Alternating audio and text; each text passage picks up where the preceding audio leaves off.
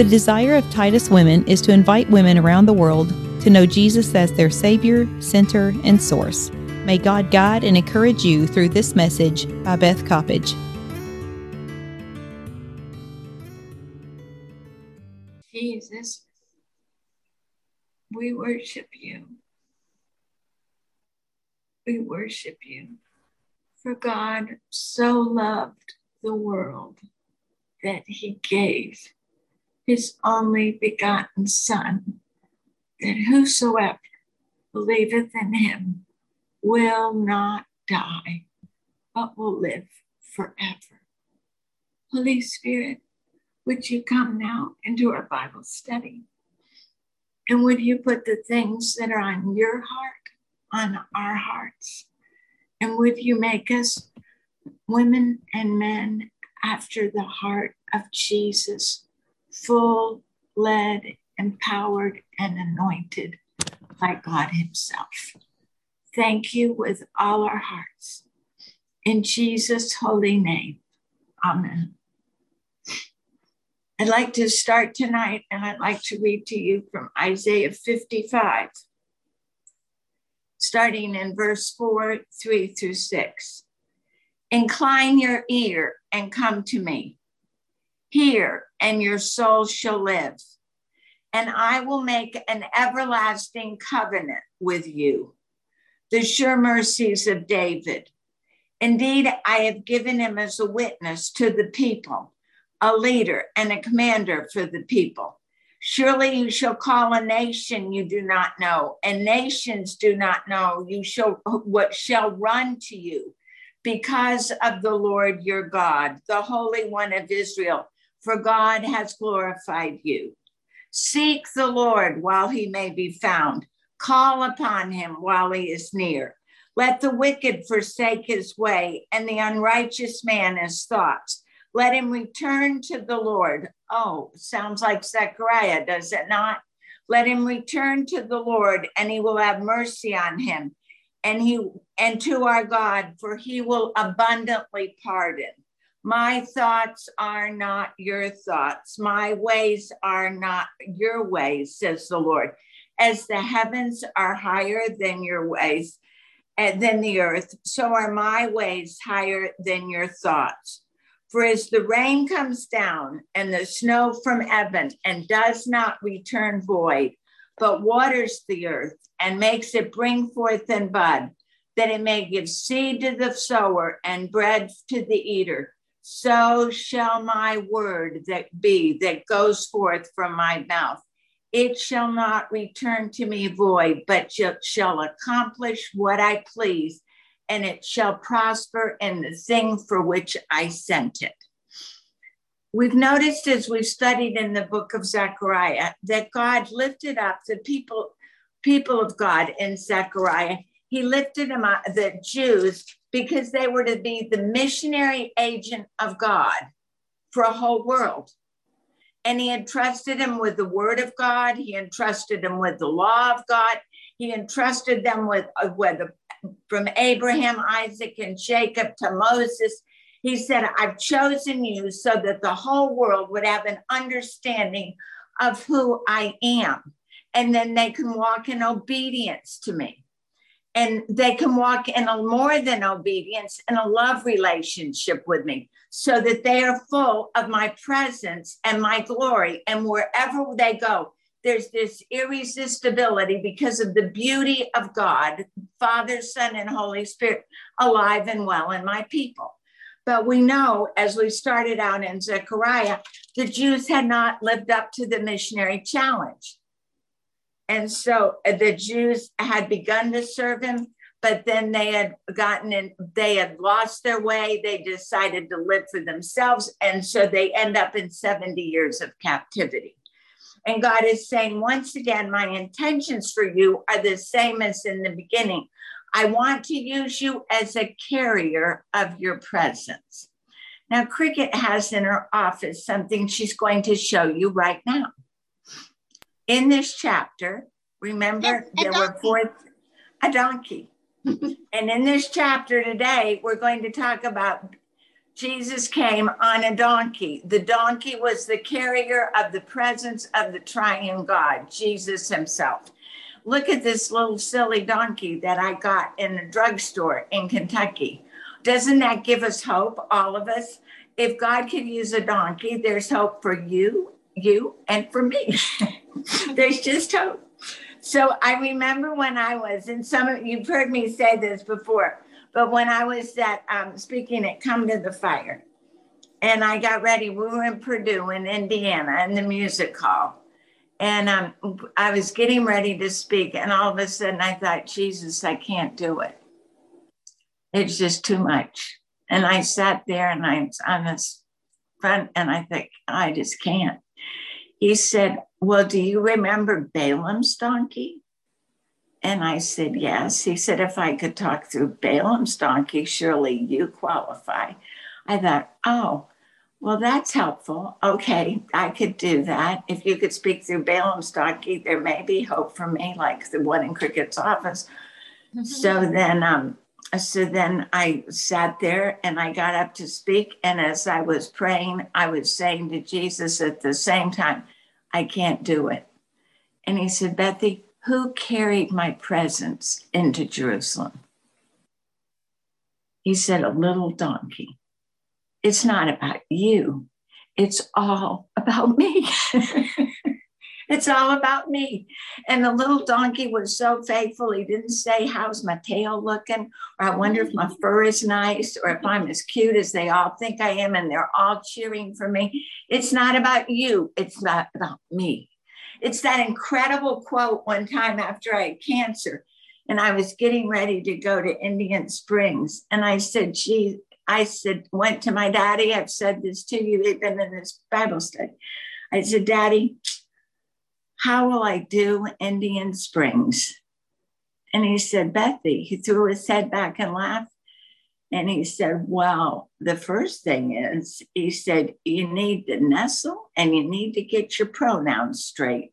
It's not about you doing anything. It's all about Jesus. And that is what our lesson is on tonight.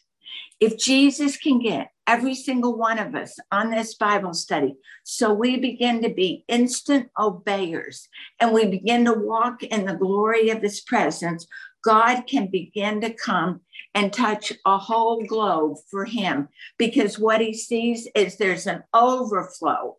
And it doesn't matter. God can use the most ordinary, and he can use the most average things for his glory.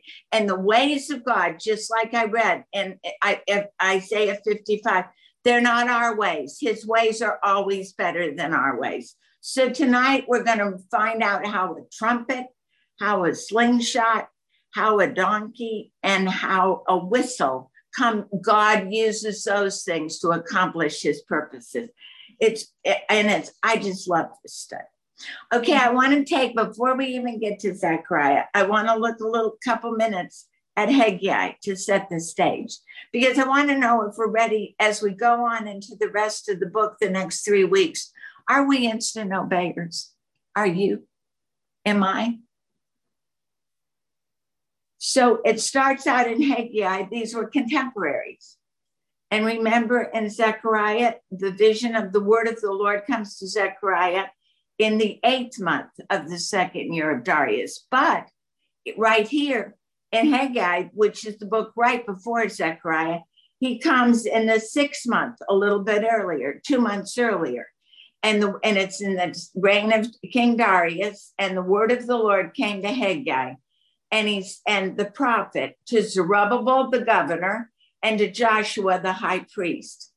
And the Lord said of hosts, we've heard that title before, the Lord of hosts comes to him and he says, say to the people, the time has not come. The people say, the time has not come to build the Lord's house yet. They had been delivered from Babylon 16 years earlier. They laid the foundation the first year right away. But then they had gotten distracted. They had begun to do their own thing. There was opposition. There wasn't enough money. So they hadn't gone on to build, they hadn't gone on to finish what God had called them to do, which was to build the temple. 16 years they didn't. So God lifts up Haggai and Zechariah to try to address this situation. And he said, thus says the Lord of hosts, the time has not come, the Lord says, as you say, to build God's house. And the word of the Lord came to Haggai the prophet, saying, is it time for you to dwell in your paneled houses?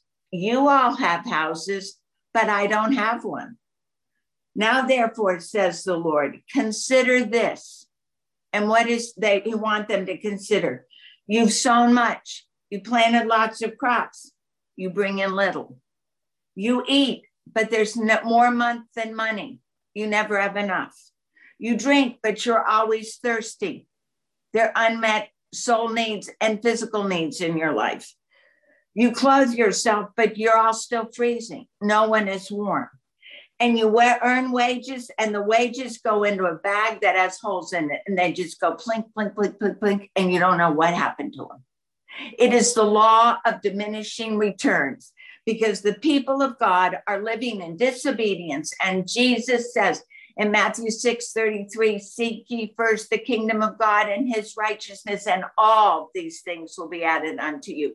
And the people of God weren't living that way. They had backslidden, they had started out, and they'd stopped. And he said, go up to the mountain, in verse 7, bring wood and begin to build the temple, that I may take pleasure in it, and I may be glorified. You looked for much, but it became to little. What you brought home, I actually blew away. Why? Because my house that lies in ruins, while every one of you has your own home. Therefore, the heavens withheld the dew, the earth withheld its fruit. I called for a drought in the land and on the mountains, and grain and new wine and oil, whatever the ground brought forth for men to live, and all the labor of your hands. He said, I'm sending a drought because you are not walking in obedience to the plans and purposes of my life. Are there any dry places in your soul? And as we wait upon God tonight in this study, is there any place God is saying to you, something's not quite right? Are you listening? Because do you know what the word of the Lord came? And do you know what obedience means? It means to hear and to act upon it. Well, he preached this sermon, Haggai did. And I have good news for you.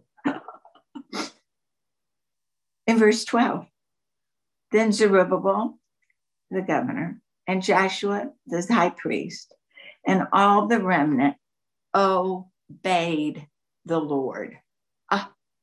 Do you know what? I have hearts all around that. I've got it underlined in red. Obeyed the Lord. They obeyed him. They obeyed his voice. They obeyed the words of Haggai the prophet. And they feared the Lord. There was a reverential fear of the Lord that they wanted to walk in obedience to God. Remember in Proverbs says fear of the Lord is the beginning of wisdom.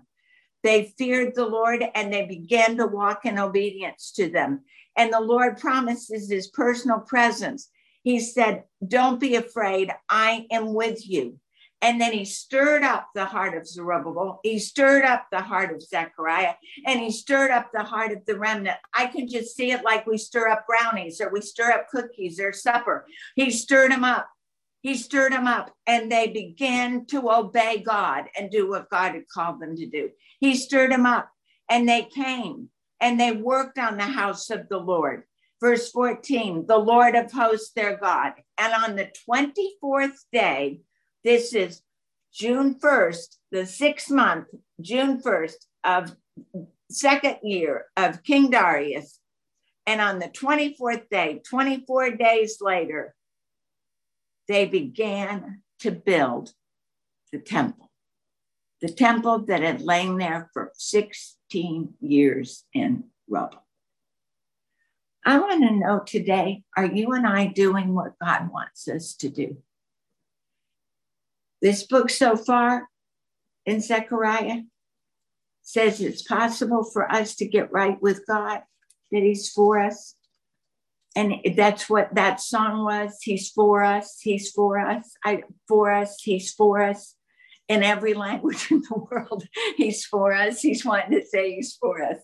And he said, are you and I are going to believe the lie of the devil that God's not trustworthy? And are we going to be seduced like the harlot in Vision 7, who came to try to seduce the people of God so they wouldn't accomplish the purposes of God, but they would get sidetracked? And what's happening here is the people of God are beginning to walk in obedience and rebuild the temple. And God wants us to begin to walk in obedience and do what he's calling us to do.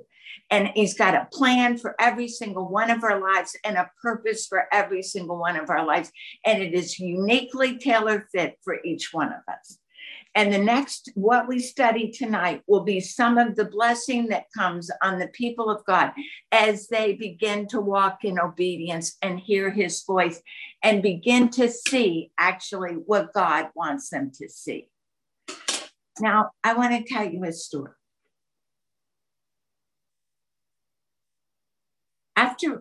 Remember when I shared about Jesus filling me with his Holy Spirit in college?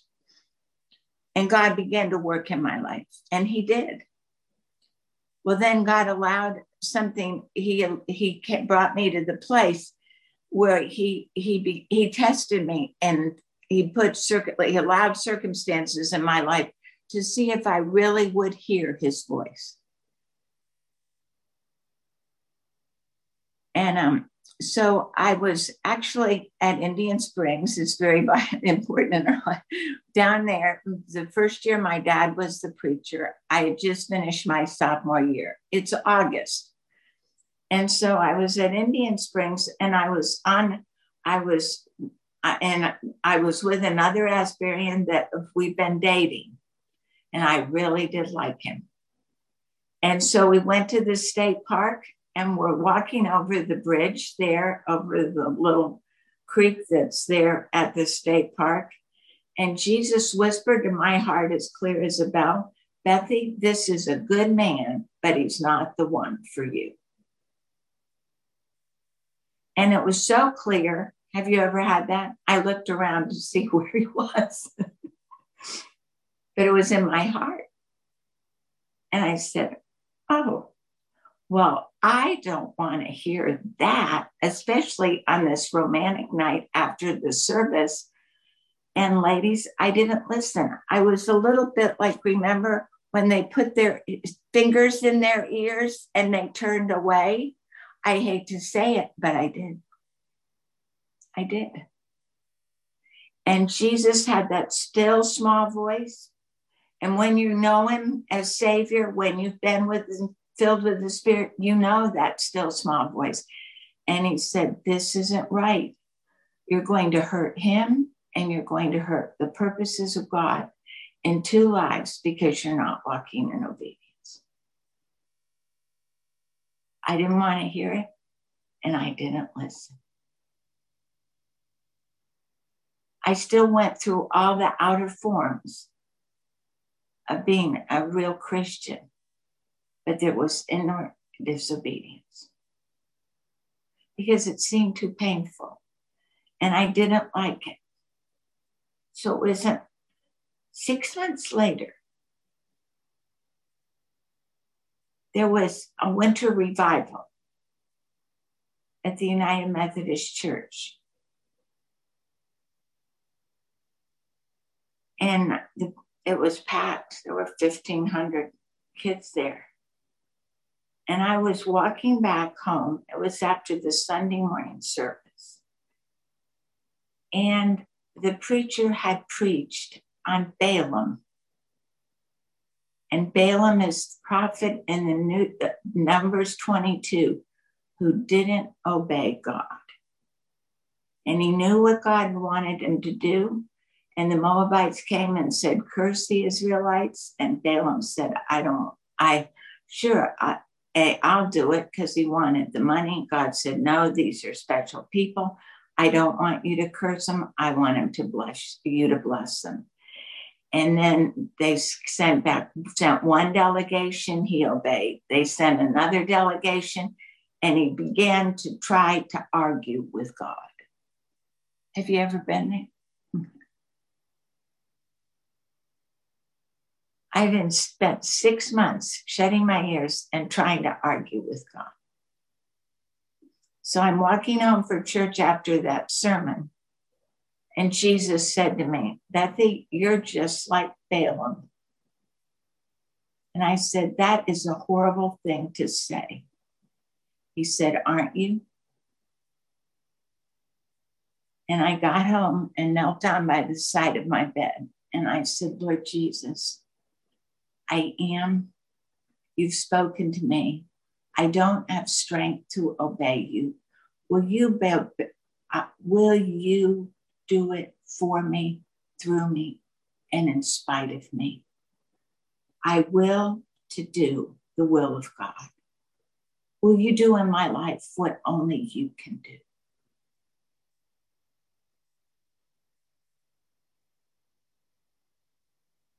And through the precious sweetness of Jesus, of course, it was much harder 6 months later than it would have been earlier.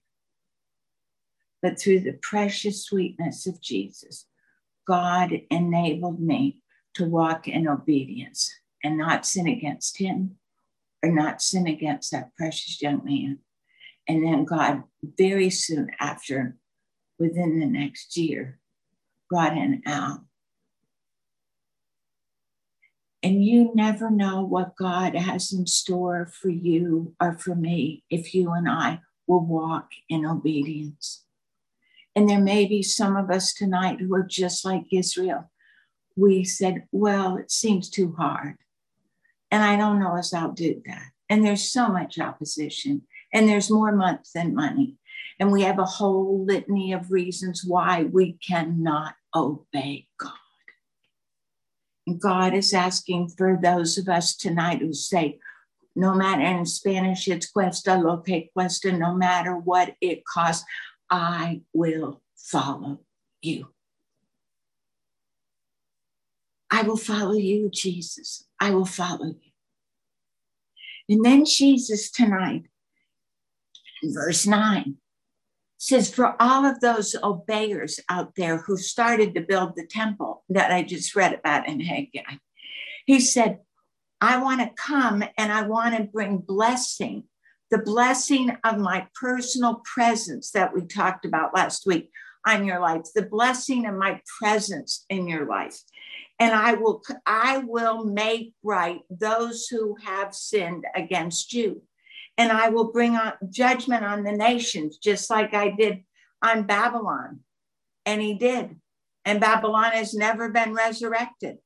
And then chapter 9 is the burden of the word of the Lord that came upon all the nations that had harassed and fought against the people of God. Assyria, Tyre, Sidon, and Philistine cities, 4 of the Philistine cities right on the coast. There were 5 city-states, the ones right on the coast. He said, I will bring the judgment of God on those cities. And that is exactly what Jesus did in the Alexander the Great. Alexander the Great came and attacked Syria. Then he went down and he did Tyre. They said Tyre was utterly impossible. There's no way anybody can conquer Tyre. It took 13 years for Nebuchadnezzar to destroy the land part of Tyre. It was the city on the land. And then there was an island that was the citadel that was the one that controlled all the commerce and all the trading. And they said, there's no way. It took 13 years to do the one on the land. Even the wall on the side of the island citadel of Tyre was 150 feet tall. And Nebuchadnezzar worked at it for 13 years. He finally wiped out the one on the land. But then the other one was impregnable. And Tyre thought there was utterly impossible for God to bring judgment upon them. They'd heap up silver like dust and gold like the mire in the streets. And God said, I will cast you down, I will destroy you, and you will be destroyed by fire. And in 13 months, Alexander the Great took all the leftover rubble from the city-state that was on the mainland, made a causeway. He penetrated that fortress, and it was gone. And there's 177,000 that live over to the side, but that island nation is gone. Just like God said, there are consequences to our choices. There are consequences to nations' choices. There are consequences to people's choices, to churches' choices, to communities' choices. And then he just went down after that, and he went down to the city-states of Philistia, and he did the same thing. He conquered them all. But the interesting thing is, Alexander the Great did not destroy Jerusalem. And because, according to Josephus, it's an interesting story. The high priest had a dream that Alexander was coming, and that he was to get all the people to fast and pray before they came. Then he was to dress in all his high priestly garments. They were to wear white robes and to go out and meet him. And Josephus said that's what he did. But at the same time, God gave the dream to Alexander the Great as he was beginning to make this military adventure down the coast. And do you know what? God said, don't touch him. There's going to be a man who's going to come out. He's going to be a high priest. He saw in his vision the people in the robes. And do you know what? All of Alexander's commanders around him were stunned. He said, no. He said, this God, I can't touch him.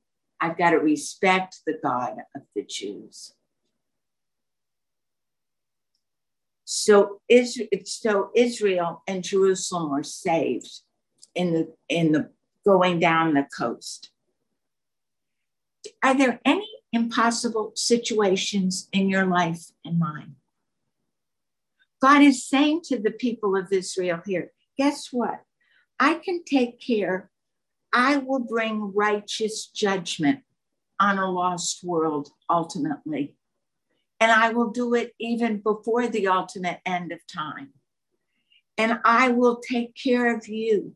Just like in verse 9, I will camp around my house because of the army, because of him who passes by and him who returns. No more shall the oppressor go through you, for now I have seen with my eyes. And what did God see? He was seeing a people that were beginning to walk in obedience to him.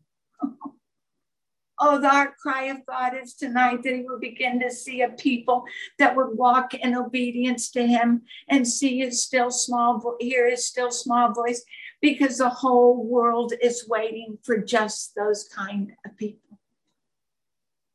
Then he says, rejoice. And here's our theme song again. O daughter of Zion, shout, O daughter of Jerusalem. Behold, your king is coming. He is just. He is salvation. He's lowly. He's riding on a donkey, the foal of a donkey. And you say, kings don't come on donkeys. But ours does. Ours does.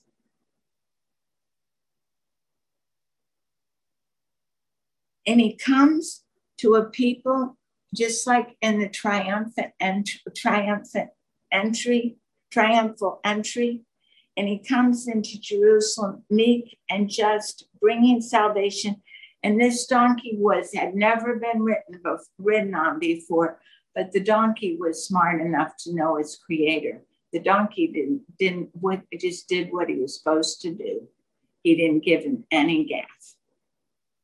The donkey sometimes is a little smarter than me, I think. And he rode in, and he said this was half a millennia before Jesus came.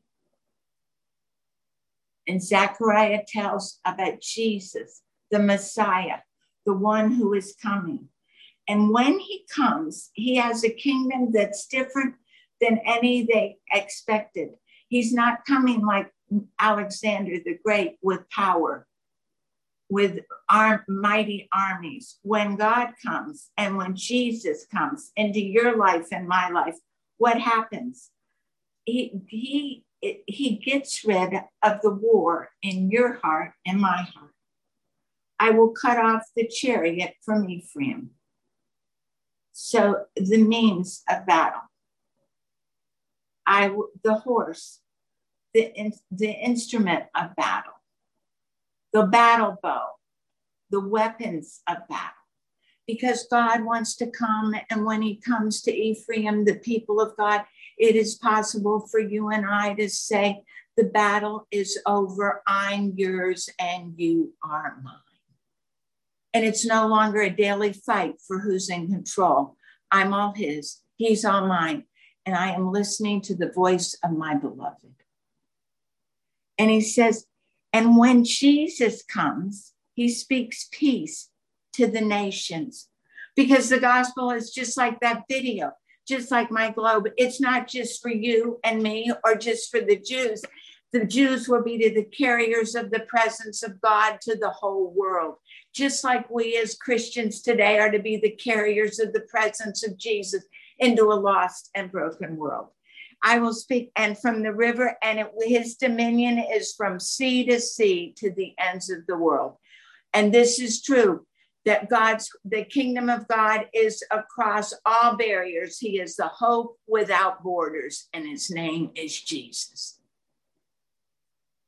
And as for you, because of the blood covering of Jesus, God wants to put in our hearts a new covenant. And he doesn't want it to be an external covenant like the Mosaic covenant, where I try to keep the law. It's like Ezekiel 36 says, I will give you a new heart and a new spirit, and I will write my laws in your heart, and I will be your God, and you will be my people. And when I come, it will be a new covenant, the blood of the covenant. And it's possible because the blood of Jesus who died for us. And then he said, I will set your prisoners free. When Jesus comes, he sets us free. He takes us out of the waterless pit. And he says, return to the stronghold. Who's the stronghold? Who's the fortress? His name is Jesus. And become prisoners of hope. You're not any longer the prisoners of hell. You and I belong to Jesus, and we become prisoners of hope. He is our Lord. He is our King. We belong to him. And even today, I will restore double to you. So even though we think we have lost, God says, I can restore, just like the second vision with the horns and the carpenters. He can restore Joel, what the locusts have eaten.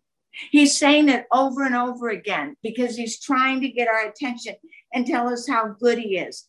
Then he said, and I will restore double to you.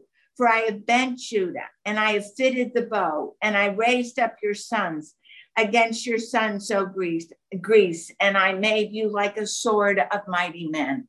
God fought for Israel. And if we walk in obedience to him, he will fight for us. Then the Lord will be seen, and the arrow will go forth like lightning. We'll see him. And his arrow will go forth like lightning. Then he will blow his trumpet. Aha. Look, I got a kid's trumpet. Oh, it's not very good. Picture it. He will blow his trumpet. He's the leader. He will blow his trumpet. He will blow his trumpet because he's leading us. And in the battle against death and hell, God will be victorious, and he can be that in your life and mine. He will blow his trumpet, and he will go before us, and he will defend us, and he will devour and subdue the enemy with slingshots. Oh my goodness. You don't beat the enemy with slingshots. And look what I have. I have cotton balls, because I got this summer when Blakey and Billy's kids were all here. And I said, let's act out Zechariah 9 and 10. And it was a great hit. I have a little donkey Blakey sat on, and then the girls all followed him. And then we blew the trumpet, and then we had slingshots. And then I got these so Blakey wouldn't put out everybody's eyes with real stones. And you say, Beth, you don't win battles with slingshots. Oh, but God does. God did it for David.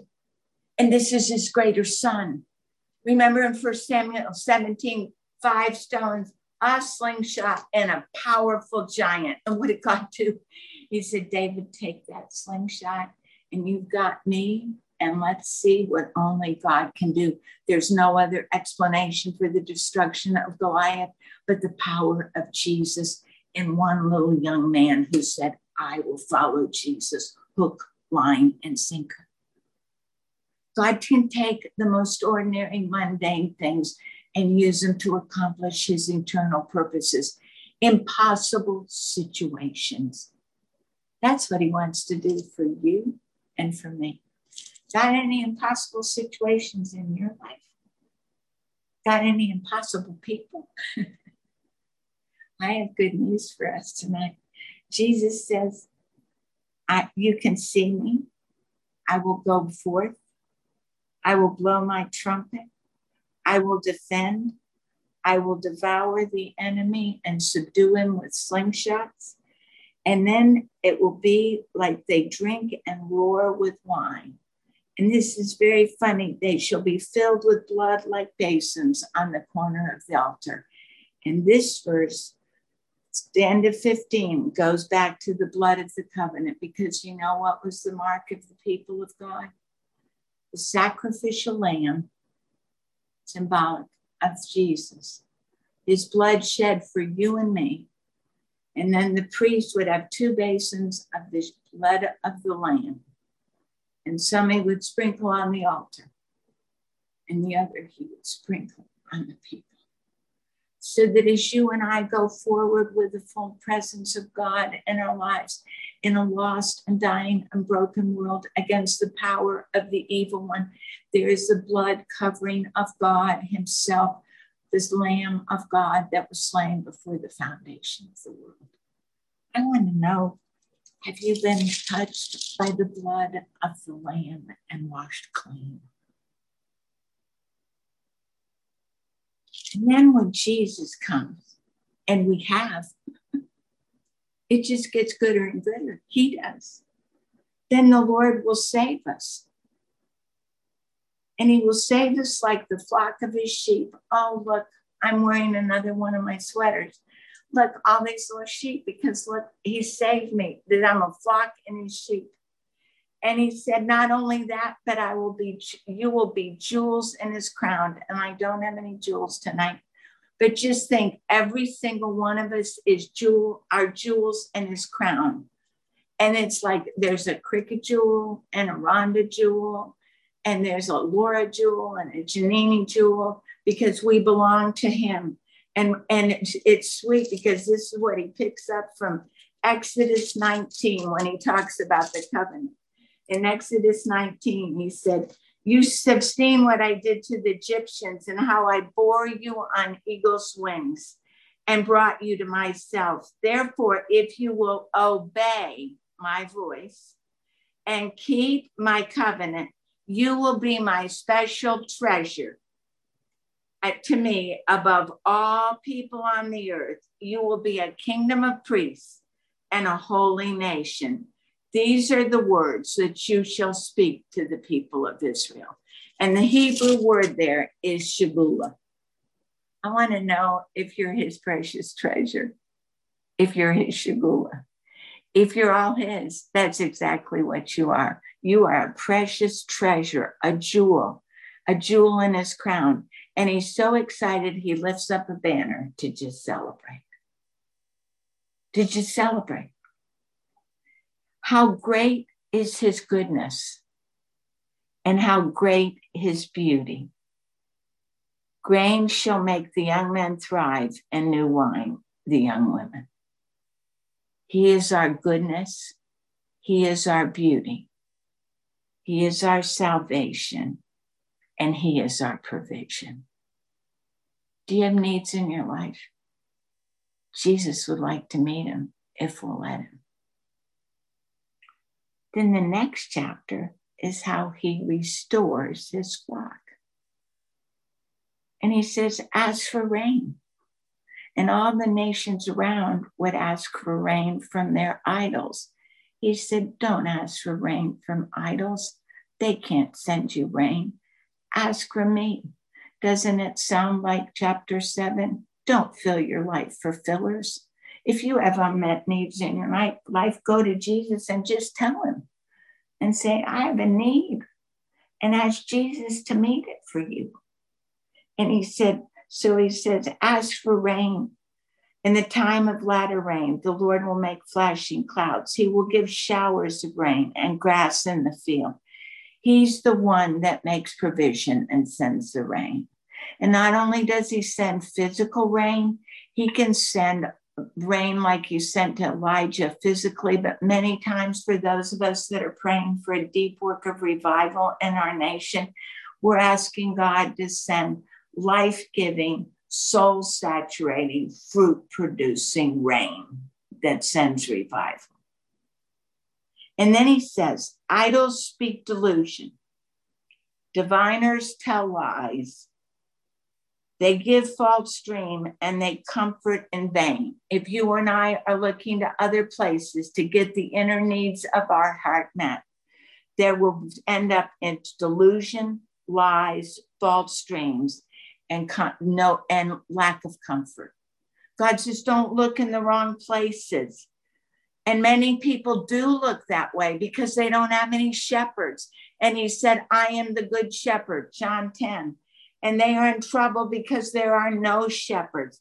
And the shepherds that have tried to lead Israel so far, they've been false shepherds and they have been like goat herds. But he said, the Lord of hosts himself will come and visit his flock and the house of Judah. And he said, when I come and visit my sheep, guess what I'll do? And look at this. This is a little sheep hiding in this little carton.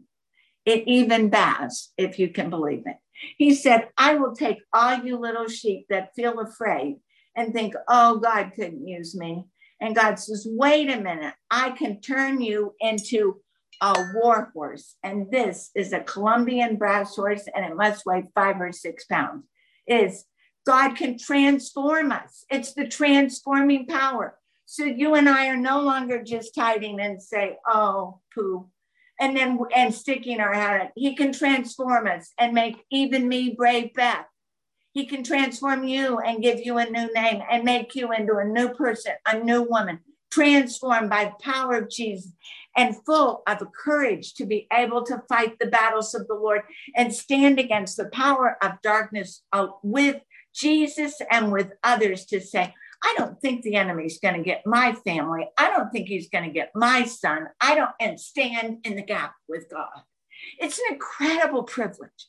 It's an incredible opportunity. Has God transformed your life from a little tiny sheep that's hiding and turned you into a war horse full of the glory of God? That's the power of the gospel of Jesus Christ. And guess what else? He said, when I come, I can make that transformation in you. Why? Because I am the cornerstone. And he says it over and over in scripture. In Isaiah, Psalm 118, and Isaiah 28. I mean, I have like 8 verses here, or 9 or 10 of He is the cornerstone. He is the cornerstone. He is the foundation. When we have Jesus, the fullness of God in my life, He is our cornerstone. He is our tent peg. What does that mean? He is the foundation for your family and my family, your marriage, my marriage, your relationships and my marriage. What happens when a breeze goes and the tent peg falls out? Do you know what happens? It crumbles. He said, I'm the tent peg, and we can hold on and claim our families for God. Then he says, I'm the battle bow, so that when you and I go out to fight against the enemy, do you know what? He makes us into the battle. He is our battle bow, and he is the one that is the ruler of all the nations of the world. He's the one that rules the nations of the world, so that like mighty men who tread down their enemies in the mire of the streets, that the Lord will fight, and the riders of horses that come against the purposes of God will be put to shame.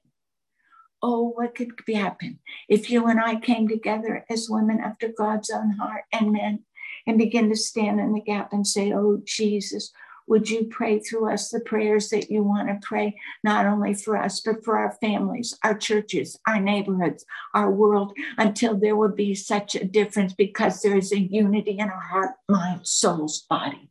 And that God could come. I will strengthen the house of Judah. I will save the house of Joseph. You could put your name in there and mine. Every single one of us. It's a promise. I will bring them back. Those that are lost. Our testimony from Karen Bryant last week. The ones that are taken captive and still in Babylon. You and I can stand together. And he said, I will bring them back. I will have mercy upon them, and they shall be as though I had not cast them aside. I will restore the incredible restorative power of the presence of Jesus, and I will hear them. Do you know one of the marks, two of the marks of love that I love? One is simple enjoyment. Jesus enjoys you and me.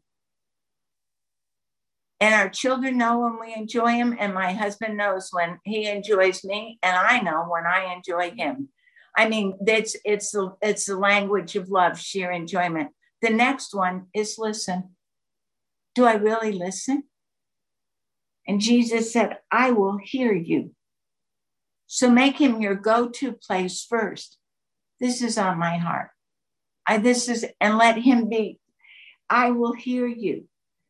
And Ephraim shall be like mighty men, and in their heart they shall rejoice as if they'd had gone to a cocktail party. But instead of a cocktail party, they've been filled with the Holy Spirit. It's a very wonderful switch. And then he says, they will rejoice, because when Jesus comes, all his sweetness, all his glory, there's an overflow of joy. And who does it affect first? Our children. They will see it and be glad, and their hearts will rejoice because of what God has done in their lives, of their parents, their family members, their aunties, our neighborhood children. They will have a pattern of what it looks like with someone who loves them and someone who doesn't abuse them and use them for their own personal ends. Then God says, I'm so excited about all these people that are beginning to obey me and begin to put my interests ahead of their own and build my temple. He said, I will whistle for them. And this was a great hit with all of Billy's kids. God will whistle. And we'll all come. He will whistle. We will come. We'll hear his whistle. Marilyn Beverly was telling me in Michigan that her daddy had a whistle, a special whistle that he would blow. And she and her brother knew it. And the minute they heard it, wherever they were, they would run home to their father. And Jesus says, I will have a whistle, and I will gather you all together to myself. I will redeem you. I will increase you. It's not the law of diminishing returns, the law of augmenting returns. Then I will sow you among the nations. I will make you a soul winner and a disciple maker. And so that people will see your life and see a reflection of Jesus, like the end of last week's study, and they will run to say, I have heard that God is with you. They shall be remembered in far countries. And what in verse 9, they will live together with their children. And how does Malachi end up? The Old Testament canon ends up with verse 6. The hearts of the fathers will be turned to the children, and the hearts of the children will be turned to the fathers when Jesus, the Messiah, returns. God begins in the nitty-gritty of human relationships in your life and my life. And God comes and he said, the children They will live together with children. When Jesus comes, we can live together in Trinity unity and Calvary love. Is that your reality today? And I bring them back. I'll bring the ones that are lost. I'll bring them back from Egypt. I'll bring them from Assyria. And I'll put them in Gilead and Lebanon till there's just there's more than enough. There's not room to spare. Now, this is also talking about bringing back the Jews to Israel in 1948, which he did. But it's also talking about what God wants to do personally in your life and my life. And then he says, when you pass through the sea of affliction, and when the waves of the sea overwhelm you, I will make a way for you, Jesus, the Messiah, for you to walk through affliction and to bring down the power of the enemy. In this case, it was Assyria and Egypt. And I will strengthen you in the Lord, and you will walk up and down on a daily basis in the presence of God. Oh, oh, oh. Ladies, what a happy way to live. Do you know him like that? Do you know him like that? He'd like to know you like that. And like to claim you as his precious treasure and his little sheep. That's all his. And make you what you couldn't even believe would be possible. And then even use you and me to be carriers of his presence to other places. And this I'm through. I remember one of the stories that I loved that I often heard, I a number of times heard my dad preach, Papa preach. He told about he was in 4 country churches in North Carolina. And he said he preached his heart out. And he said there wasn't much response. And then one woman, really, who had been born again, but never been filled with the Holy Spirit, got filled with the Spirit, and her name was Margaret. Now, her husband, Tom, was not a Christian, didn't go to church, but Margaret fell in love with Jesus. Not by might nor by power. She was filled like our candelabra. Well, Papa and my mom were so excited. Well, Papa said after a while, would you like to teach the adult Sunday school class? Because she kept finding so much in the word that was so exciting to her. Oh, yes, yes. So she began to teach it. Well, all those church members in the church began to hear the word of God, not just a book about the word of God, but the word of God itself. And they began to come under conviction for sin. And they didn't like it. So instead of responding to God's call to know him and to love him, they decided to reject the messenger, which is just exactly what Jesus happened after the triumphal entry, only it was God himself. So they all got together and they complained and said, she doesn't teach out of our denominational literature. So she's doing something very wrong. And she said, well, it's the Bible. Well, that's not good enough. It needs to be our denominational literature. So they had a big committee meeting and they voted her out of teaching Sunday school. She was heartbroken. So she came to Papa and she said, well, I need to leave the church. They don't want me to be here anymore. And then Papa was heartbroken because he was so sad. So God gave him wisdom. I think it may have been from Isaiah 11:2. Spirit of the Lord rests upon, gives you wisdom, knowledge, discernment, and understanding in spite of yourself. And he said, maybe you should pray about it before you leave. Maybe Jesus wants you to go back to that Sunday school class and witness and just sit there and pray for the new teacher and pray for every person in the class, not only on Sunday, but all during the week. She said, they don't like me. I've known them all my life. They've turned against me. he said, just pray about it.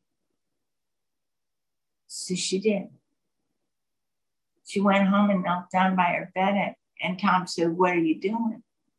She said, I'm asking Jesus what I need to do, what he wants me to do. Sunday morning, she got up. She went to church. She went into the Sunday school class. She sat down and she listened attentively and prayed for the Sunday school teacher that Jesus would come. She did it for a month. Did it for 2 months. Every night she'd come home, kneel down by her bed with her little prayer list, go over, pray for them all. Tom got madder and madder and madder. And then one night, she was praying. Tom was already in bed. Tom got out of bed, knelt down by the side of her bed, next to her, sobbing, and said, how can you love those people who are so religious and so mean? And she said, oh, Tom, it's not me, it's Jesus. He loves them like he loved me just a few months ago before I could see.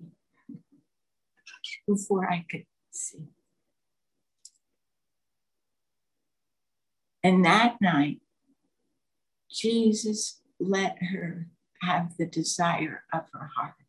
She led Tom to Jesus. And the next morning, Papa got to church. It was Sunday morning. And the elder of the church runs out as soon as he drives in and said, what? And Dennis, we have emergency. Oh, no, what do we have? He said, it's Tom. And Daddy goes, oh, I wonder if what he's done. And then he's gotten saved. He goes, he's gotten saved. He said, there's not even a revival. It's not possible. He said, well, he has. Last night, he prayed with Margaret by the side of the bed, and Jesus came. And do you know what? It was the beginning of revival in that little country church. Even though it looked like everything had gone wrong and it was an impossible situation, but there was one woman who walked in obedience in a very difficult situation, and Jesus came. I want to know tonight, are you that one? Run up and down through the streets of Augusta, Georgia, or Alberta, Canada, or San Diego, California. Search through her squares and see if you can find one person who seeks truth and does what's right, and I can forgive a city. Oh, Holy Spirit, would you come tonight, and would you let us be women after God's own heart, full, led, empowered, and anointed by Jesus? Would you fill us with other-oriented Calvary love tonight? And would you let us be obeyers so we hear your voice and we walk in obedience to your call? And that, Lord, we go where we walk with you. Oh, Jesus, remove the blinders from our eyes so we can see the sheer joy of living in the sweetness and the glory of the presence of God. In Jesus' name.